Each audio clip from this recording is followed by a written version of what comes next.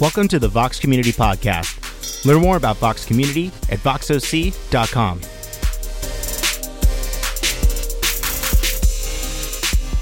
Join us at 10 a.m. on Sundays at voxoc.com/live and at the El Dorado Performing Arts Center.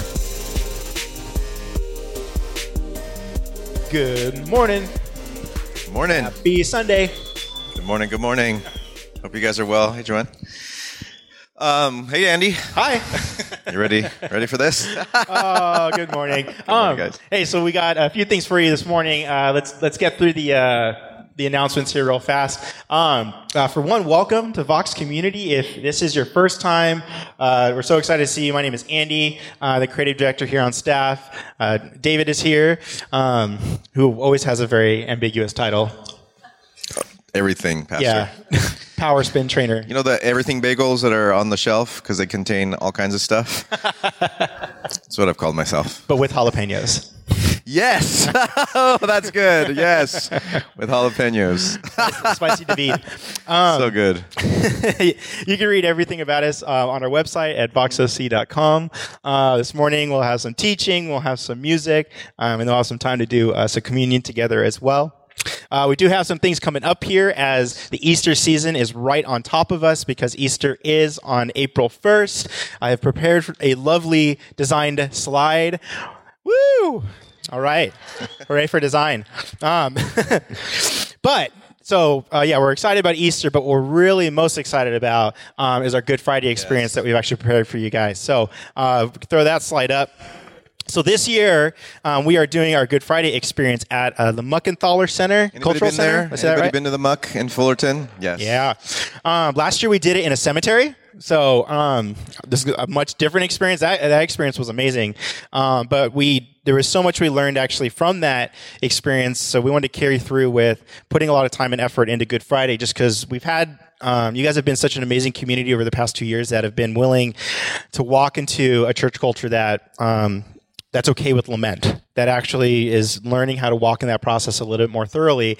And so we've really found it valuable to put a bit more stock into how we might respond to Good Friday. Because for much of us, we're kind of Easter people every single day, in a way. And so while we're, excited to do our Easter service, for us to know we have a time to actually pause and to deeply reflect upon the greatest sacrifice that we believe has ever been made, we think has a lot of pretty big value. So it'll be special this year. It'll be an experience. You'll walk through different places at the Muck, but what's exciting is we've asked some of our artists in our community to take on some of the what are they called? The Stations of the Cross. I don't know if you're familiar with those, but we've asked some of our our members, artists to recreate some of those, and those will be displayed in the mansion. So as we exit a time of worship, we'll go into the museum, and you'll be able to see these and respond to them and read them and take communion. And it's going to be a good time of just kind of remembering the sacrifice that Christ did for us. Yep. Absolutely. So we're excited for that. Yep. So, and then real fast, and then on Easter we do have baptisms as well. So signups are on the website if you're interested in getting baptized. Last year, we baptized like 15, 20 people or so. It was really fun. We do it out on the grass, so like we kind of take service here and then we head out there, and that's just so wonderful and such a beautiful experience. So if you're interested in getting baptized, we'd love to baptize you on Easter. And so that's great. that. Last week we announced, and we were up here talking about Mike's resignation. I don't know if any of you here in the room were not here last week, and this is news to you. We did put on our website the recording on that. So if you would like to hear what we talked about last week, please go to the website. We're not going to talk about it this morning more than that, other than we encourage you to go and listen to that online and email us questions if you have that. We will respond as soon as we can to you. But we're here to help with that. We're here to walk with you with that. But again, it's up on our website at voxoc.com. And if you just scroll down a little bit on that page, it'll talk about leadership announcement. click on that and it'll take you to the audio of that. And then we also put some Q&A on there. But just for you guys to hear that, if you were here last week and want to hear it again, please go there and listen to that. And I went back and I listened to it, and I answered a lot of my own questions listening to it a second time. But please go there and listen to that. And please let us know if you have any questions regarding that whole thing. Yeah. So, and of course, folks did send in questions that, we want to answer. There's a few that came in that we thought were actually pretty important to address, and so you guys could hear. So, Bob, if you can throw in that first question. Number one. Yeah, here we go. I am mad because Mike Erie promised that he was committed to the church. I'm also mad because, again, he left so suddenly it did not even Skype to say goodbye to us. I'm mad because he left the leadership at Vox to pick up his mess. Mike Erie has a trend in leaving churches so suddenly and being so rash. I was hopeful because he started this church that this would be different. Yes, he's human, but that's not cool. So not really a question, but and obviously the reason I want to put this up is that we did have a couple other folks that expressed some of the same disappointment, especially regarding that he wasn't here on Skype to either announce it himself or talk about it himself. I fielded a few of those questions. We're in discussion about that, and we'll be in discussion with Mike about it and kind of see if that feels appropriate, if that feels like something he wants to do, that's kind of I don't know right now if that will be something that we do. But secondly, of course, I want to acknowledge that, and this actually came up last week. There's some wonderful thoughts and encouraging thoughts that a lot of you expressed about us handling the direction and where we're going, but we still do want to acknowledge that this is still a true experience for some of you in here, and that's okay. And so we're not hurt by hearing this, and absolutely, let's talk about that and let's process through that, and let's find time with the community pastor to talk about that and wrestle through that, because that absolutely, and we just want to validate that this is true, so, and it might not be that some of you who feel that way might not actually be speaking up or talking to us about it, but in a way, I wanted you to know if you feel that way, your voice is heard in this, kind of through folks that are sharing it this way too. We want to reiterate that we're still a community where you can ask questions, and we want to answer them to the best of our ability. So this is why we're doing this morning. Absolutely. Right. Question number 2. All right. The Vox podcast and not the Vox community podcast. So we have 2 podcasts. One, which is kind of came before the church did, which is the voxpodcast.com, which is Mike's show. And then we have the Vox community podcast, which is just our recordings and teachings from this service. No more Mike and Andy ? Sorry, you all experienced tension within leadership at Vox Church. Thanks. Yes. So Mike is still doing a Vox podcast. I have been with him since the beginning on that, producing, editing, and co-hosting. During just a short season, I am going to be taking a break from co-hosting at this time, but that is just primarily so I can focus on the stability of this leadership here. So it's really just a way to open up some mental capacity for myself to make sure that, I'm with you guys. I mean, this is my main thing. This is my gig. And so you guys come first in that way. So that would take up a day and a half of my time to edit and be thinking through things, but more folks of you have wanted to meet, spend time together, walk through this, and then we're just doing more meetings and more conversations, obviously, at this particular time of transition. So his show will still be there. You won't hear my voice for a little bit, but I'm behind the scenes. I'm still going to edit and still help him kind of keep the show going. Granted that he would drop the ball there pretty hard if... So, love you, Mike. All right, let's go to question number 3. It says here, as long as the leaders and preachers are committed to Vox, I'm in. Thank you for that. Erie didn't contribute much since he left. From what I could see, I think he's a great preacher and was the main reason I came to Vox, but it's clear we can get along without him. I wish him well. And we do too. But yes, thank you for just being here and being committed, and our teachers, and we're all committed to make sure this happens. And this morning, as we were meeting, as all of our leadership team and our staff, our leadership staff, our volunteers were out in the front, we were reminded of Peter and how Jesus called him, but then Jesus says, hey, I'm gone, and now it's up to you. And the amazing things that Peter did afterwards, we read through the New Testament, and I think that's where we're at. It's time to move on. It's time to kind of pull up our bootstraps, and it's time to make this happen and continue to move forward as God calls us still to be a place that's safe to belong, to be a place that loves and serves the world and not stands in judgment of it. But we're here to move on. We're here to say, hey, what God would you have us do now? And we're here in a posture of saying, let's continue to make this place happen for people who come and want to know and get to know a beautiful Jesus. So that's what we're committed to, regardless who's here in leadership, regardless to what we experience. experience. We're here to make sure that God continues to be beautiful, and we create a place for that. So there it is. Cool. There it is. Yep. So Ronnie's going to come on out. Yes. Thanks, guys. And Bob, if you can, go ahead and throw up that number again just for Q&A. So again, we believe Vox is the safest place to talk about anything. That's what we're trying to create, and we're hoping to kind of maintain that. So at any time, you're welcome to submit questions to either feedback@VoxOC or actually text them in. We try to make it easy right over your phone.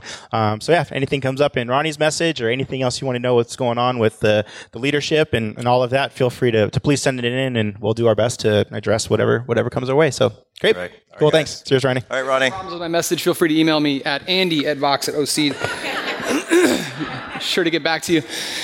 I actually had a friend listen to the podcast the other day, and he doesn't go to this church, and he listened to it, and he called me and he said, wow, it sounds like there's a church over there that's really happening. And I kind of laughed, and it's true. It's, when you're a part of a community in your family, when you feel safe enough to be able to be transparent and honest, that's what it's really about, right? Like, we want to create a community where we can feel that safe to talk about things, to be honest, to vent about our frustrations and our anger. And that's really what the community is like here, and that we don't have to feel the need to put a spin on anything, but we can just be honest and transparent about our journey and where we're at, because we're all messy, right? And so we're just doing this together the best we can, and praise God for his grace and his mercy and all of that, right? Yeah. Okay. So this morning, we're going to talk about our good friend, Nehemiah. Anybody know Nehemiah? Yeah. So Nehemiah, his story revolves sort of around the rebuilding of Jerusalem. There's a city that has been sieged and sacked. The walls have been destroyed. And so the people of Israel have their central location of where they meet with God has essentially been taken from them. And so they're in this place of, what do we do? We're displaced, and our meeting place with God is gone. So what do we do? So Nehemiah is a cupbearer of the king, and he's found himself in a place of privilege. He finds favor with the king to go back to see Jerusalem and what's going on there. Now, I'm going to read a little bit of Nehemiah chapter 2 in a part of 3, and then we're going to do a little bit of New Testament stuff as well. But pay attention to what God is doing in this story, because this is a historical narrative, sort of telling the story of what's happening in this place. But there's something much bigger than the city walls and the rebuilding of the city as we sort of see it in the scripture. So just kind of pay attention and listen as we go along. So Nehemiah chapter 2, starting in verse 17. But now I said to them, this is Nehemiah talking, you know very well what trouble we are in. Jerusalem lies in ruins, and its gates have been destroyed by fire. Let us rebuild the wall of Jerusalem and end this disgrace. So the people of Israel have felt the weight of not having their own home, their place to call home. It's been destroyed. And so there's even disgrace. He uses that word. Then I told them about how gracious the hand of God has been on me, about my conversations with the king. They replied at once, yes, let's rebuild the wall. And they began the good work. But when Sanballat and Tobiah and Geshem, the Arab, heard our plan, they scoffed contemptuously. They laughed. What are you doing? Are you rebelling against the king? They asked. And I replied, the God of heaven will help us succeed. We, his servants, will start rebuilding the wall, but you have then they respond, you have no share, no legal right, no historic claim in Jerusalem. So they're sort of scoffing, they're mocking Nehemiah, saying, you're never going to be rebuilding the walls, you're never going to have your place again, it's gone.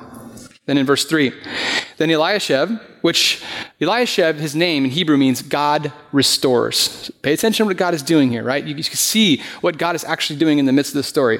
The high priest and the other priests started to rebuild at the sheep gate. That's going to become important later on.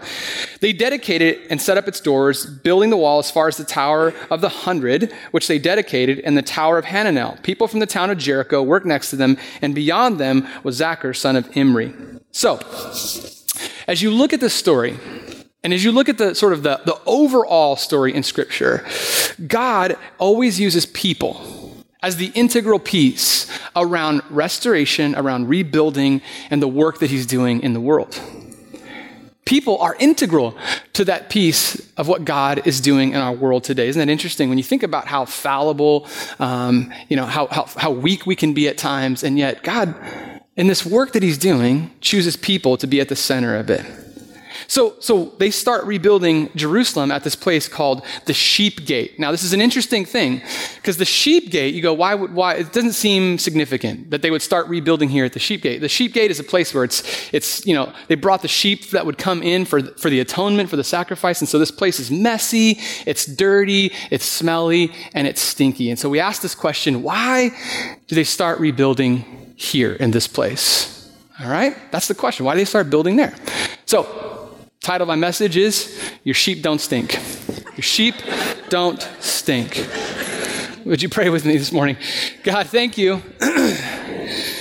Thank you for just the time to gather together to be a community of people who are wonderfully human. We make mistakes. We're messy. We're not put together. We don't have to hide that. We can be honest and open and transparent. And this is a place to do that. And we're grateful for that opportunity to gather this way. We pray that this place could be a safe haven, light in a storm for those who might be hurting and wanting to come and just find refuge. Pray that this place would be that this community would bond together in the midst of pain and hurt and sadness, but also in joy. And rally together when we see moments and glimpses of something great, because we know that you're doing something and that you're using us. In the midst of this restorative work in the world, you use us. And for that, I'm confounded and I don't understand, but I'm grateful that you use us.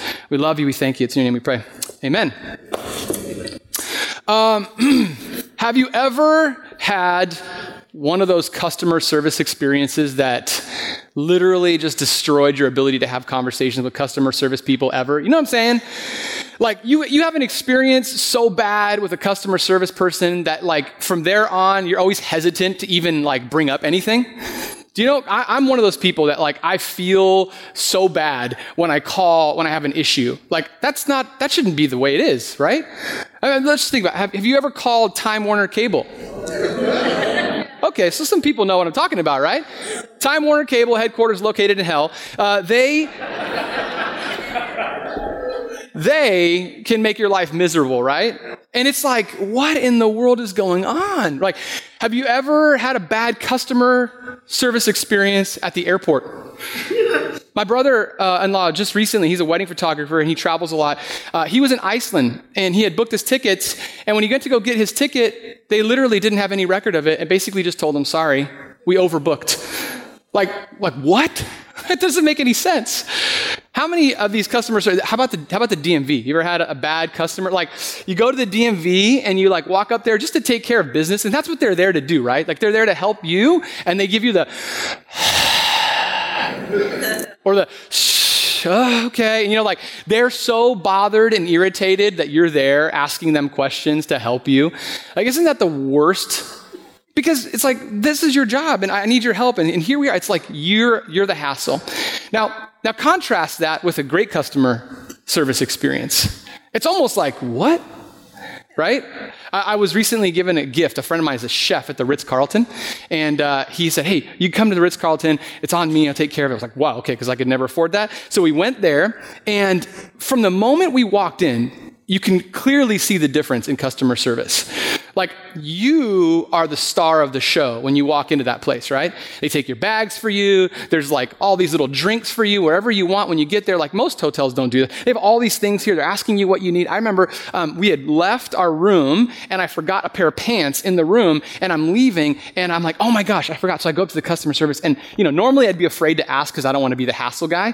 And I'm like, excuse me, I think I left a pair of pants in my room. And the lady was like, oh my gosh. And she gets on the radio and calls like 13 different people and they're like scouring the property to try to find where. And so they grab my pants. Not only do they grab my pants, it'll be just a few minutes, sir. They're bringing your pants up. They had my pants pressed and then brought to me, right?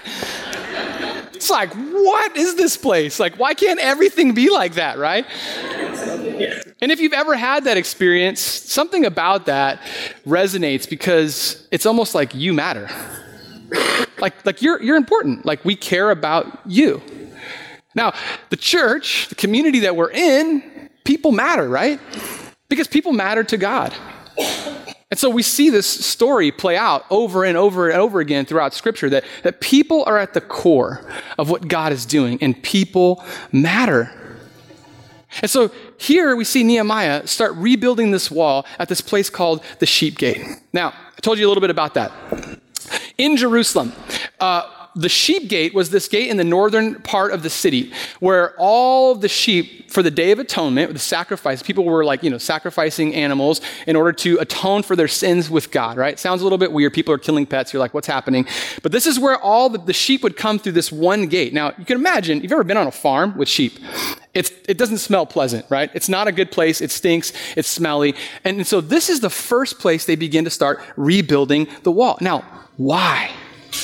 Well, because the sacrifices were important to the atoning relationship with God. So to be in right relationship with God, it was necessary for people to have the place for the sheep to come in and be sacrificed. So it makes sense that God said, I want you to start here at the sheep gate, rebuild here, because relationship and people mattered. It says that they dedicated it and they set up its doors, building the wall as far as the Tower of the 100, which they dedicated to the Tower of Hananel. Now, when they would dedicate something, this idea of dedication, this idea of sanctification, of setting something aside, setting it apart to be special, this gate was set apart. It was set apart to be special. Now, stop right here for a second and ask us some questions. What's happening there and then and here and now? What's happening there and then is God is focusing on relationship with his people, saying, let's rebuild, let's restore, let's fix it here. Now, here and now. God desires more than ever with relationship to his people. And like Nehemiah, he invites us, his people, to begin to work with God. We are invited to work with God in this idea of rebuilding, of restoring, of reconciling relationships, healing. We're called as ambassadors to do this. How beautiful is that?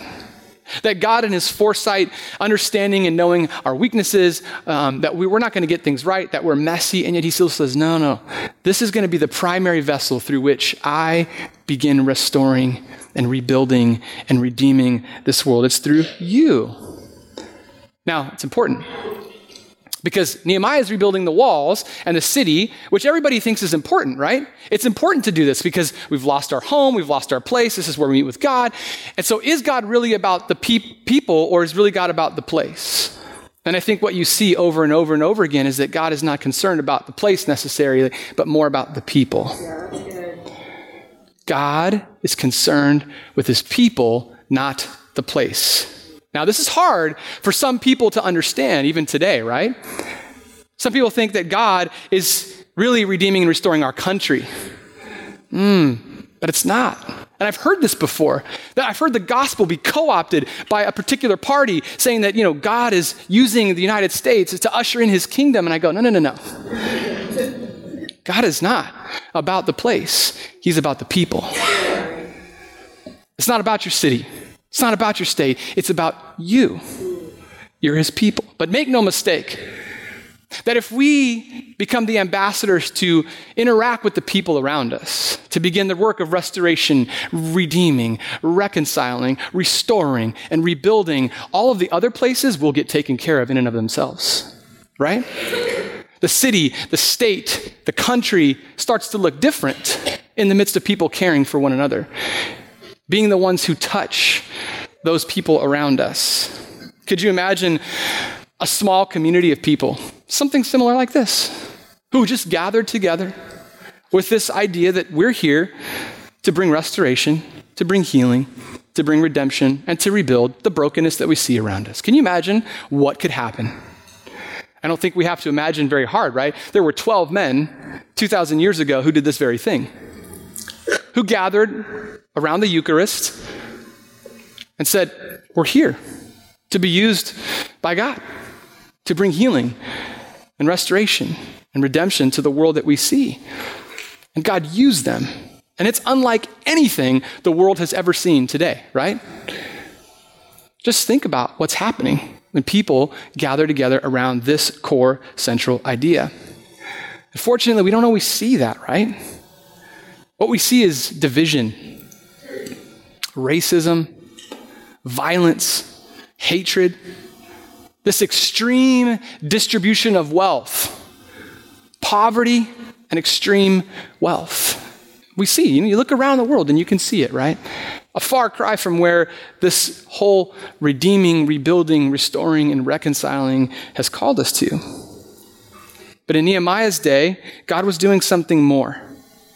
And in Jesus' day, God was doing something more, even more. Check this out. Ready for this? Okay, just follow me now. Stay with me. Okay, so Nehemiah is going to rebuild Jerusalem. And where does he start? Remember? The sheep gate, right? Why is the sheep gate important? Because it's about restoring relationship with people. So this is where the sheep would come in for the sacrifice. Now, in John chapter 5, this is New Testament, this thousands of years later after Nehemiah, we see Jesus. Now, this is Jesus' life. In chapter 5, verse 1, afterwards, Jesus returned to Jerusalem for one of the Jewish holy days. Inside the city near the sheep gate was the pool of Bethesda with 5 covered porches. Crowds of sick people, blind, lame, or paralyzed, lay at the porches. Now follow me here for a second. The blind, lame, and paralyzed are all here. Do you remember Nehemiah's place, the sheep gate? What was out there? The dirty, smelly, stinky sheep, right? In Jesus' day, what's by the sheep gate? The broken, the marginalized, the outcast, the hurting. They're all in this place. And in a religious society, like Jesus' day, created a completely broken system that marginalized those on the outside of the religious norms, right? The people who were lame, the people who were broken, clearly they had done something in their life that was wrong. That's why they were on the outside. And those who were on the inside felt the privilege and God was blessing us. And they were clearly mistaken. And so it's unheard of that this teacher, this rabbi, Jesus, would be standing in the midst of these people at the sheep gate. What happens for these religious people is it becomes too painful to look at these people. You'd have to walk past them to get into the city, and they would just sort of like, you can't look at them. So you just push them farther and farther away to the fringes. Because with distance, it always keeps us and them. Sometimes it's overt, sometimes it's covert, sometimes it's explicit, sometimes it's implicit. Sometimes we don't know it. We're just a part of a system and we sort of perpetuate that sort of thing. And that's not blame, but we have to be awakened to this idea that sometimes we create these systems that marginalize people and push them farther and farther and farther. And these people, these religious people who were supposed to care, lacked compassion. Lacked the vision to see that they mattered because people mattered to God. Alexander Schultzen says this: it's easy to draw a line that separates us from them. Unfortunately, the line dividing good from evil cuts through the heart of every man. In other words, it's easy to say, oh, we're over here and they're over there and let's keep it that way. But the problem is that you're just as broken as they are. Jesus pushes past the divide. The fact that Jesus was even at the sheep gate was difficult for religious people to even understand. I mean, the Pharisees, the Sadducees, these religious right people would look at Jesus and go, what are you doing? It's as if Jesus found himself at the homeless encampment underneath the freeway, this teacher. It's as if Jesus found himself at an LGBTQ rally. Why would he be there? Jesus standing with people at an abortion clinic. Why would Jesus be there? Jesus showing up at an AA meeting. Why would Jesus be there? Jesus at a Black Lives rally matters. Why would he be there? Because you see, people are at the center and the core of this redeeming work that God is doing. And the broken people who get pushed aside, they matter. They matter. The people around had created this us and them system that was literally destroying the fabric of what God was doing. They walked around in this place like their sheep didn't stink. Right? They found themselves separated. Oh, we're not going over there. And that's exactly where Jesus found himself in the midst. Because it was precisely at the sheep gate where the sheep would begin the process of being sacrificed, right? The sheep gate became the place where the broken, the marginalized, the unwanted of society were sacrificed, pushed to the fringes, out of sight. And yet Jesus shows up there and he looks at this poor man who's been paralyzed, can't walk. He says, stand up, pick up your mat and walk. Instantly the man was healed. He rolled up his sleeping mat and he began walking.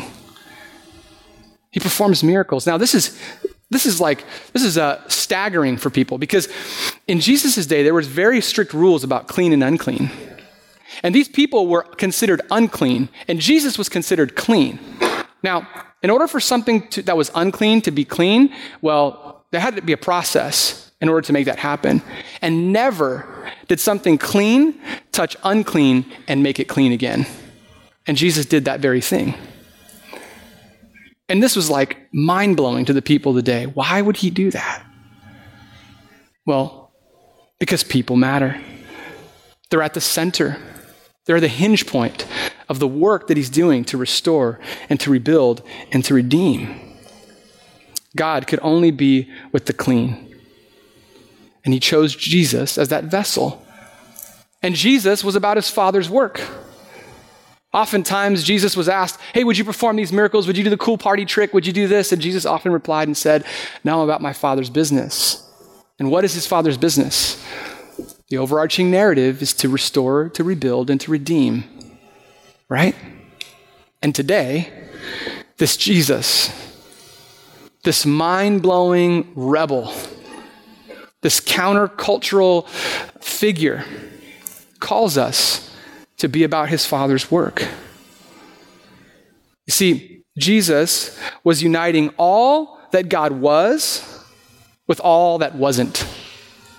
You see, they were the wasn'ts. The people outside, they were the wasn'ts. Because this is what God was, and you're not.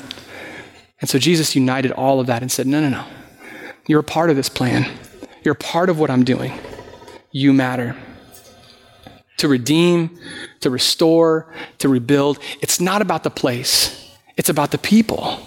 And he calls us into that work, to follow him, to do what he does. And so this morning, we get to ask that question about ourselves. What's happening in this place? Because it's really not about the building. It's not about the seats. Oh, this is a nice place to gather, sure. But really, the work that is happening, the restorative, the redemptive, the reconciling, the rebuilding is happening in you, in the lives that you interact with, which is why it's so crucial that we have these table gatherings, right? That we invite people into our homes, people who wouldn't otherwise find themselves maybe in a church setting, because that's the work that God is doing. All that God was, all of things that wasn't, God unites and brings those things together. What would it look like for us to engage in the Father's work? The opportunities are around us, right? What does it look like to go feed homeless people? What does it go look to stand in the midst of something? Because it's painful to watch, right? If you've ever been down the corridor, the Santa Ana Transportation Corridor, if you've ever been down there and seen the homeless encampment, it's hard to see.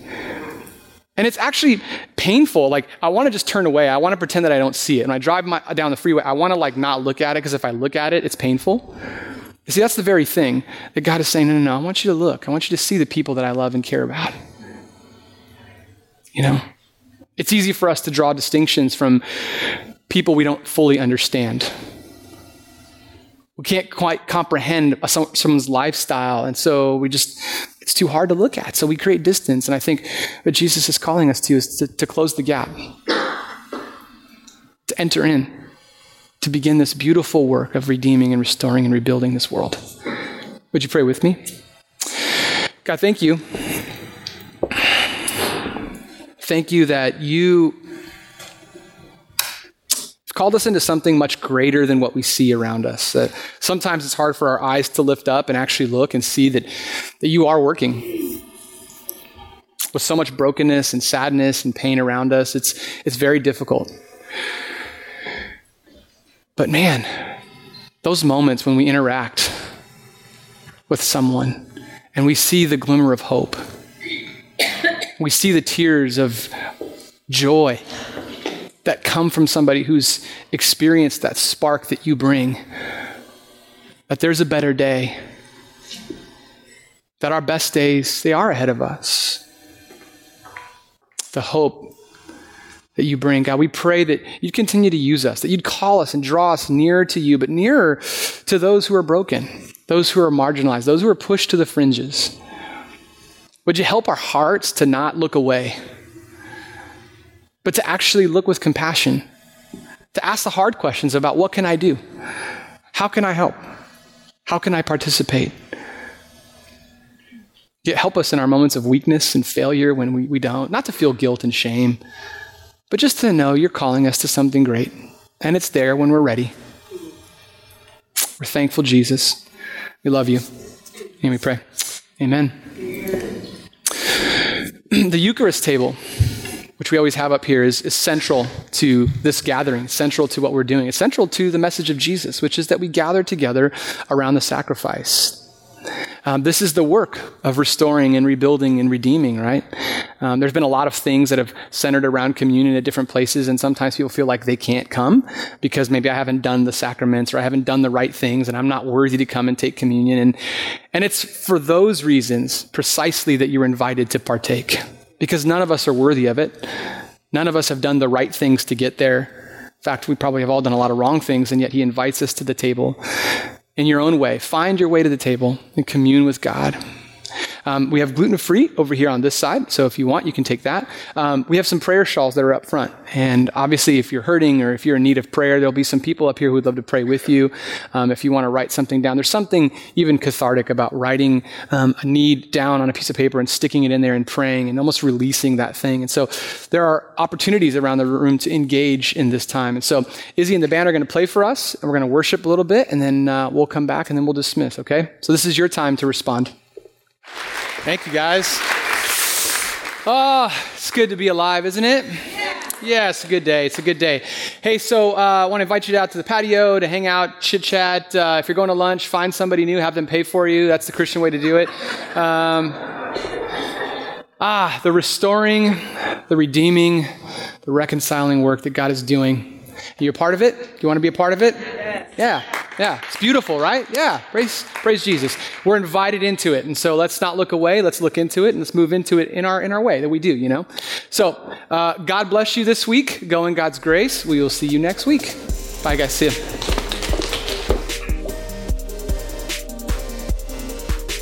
Thanks for listening to the Vox Community Podcast. You can join us on Facebook at facebook.com/VoxCommunity. Participate in the Vox community at voxoc.com/participate.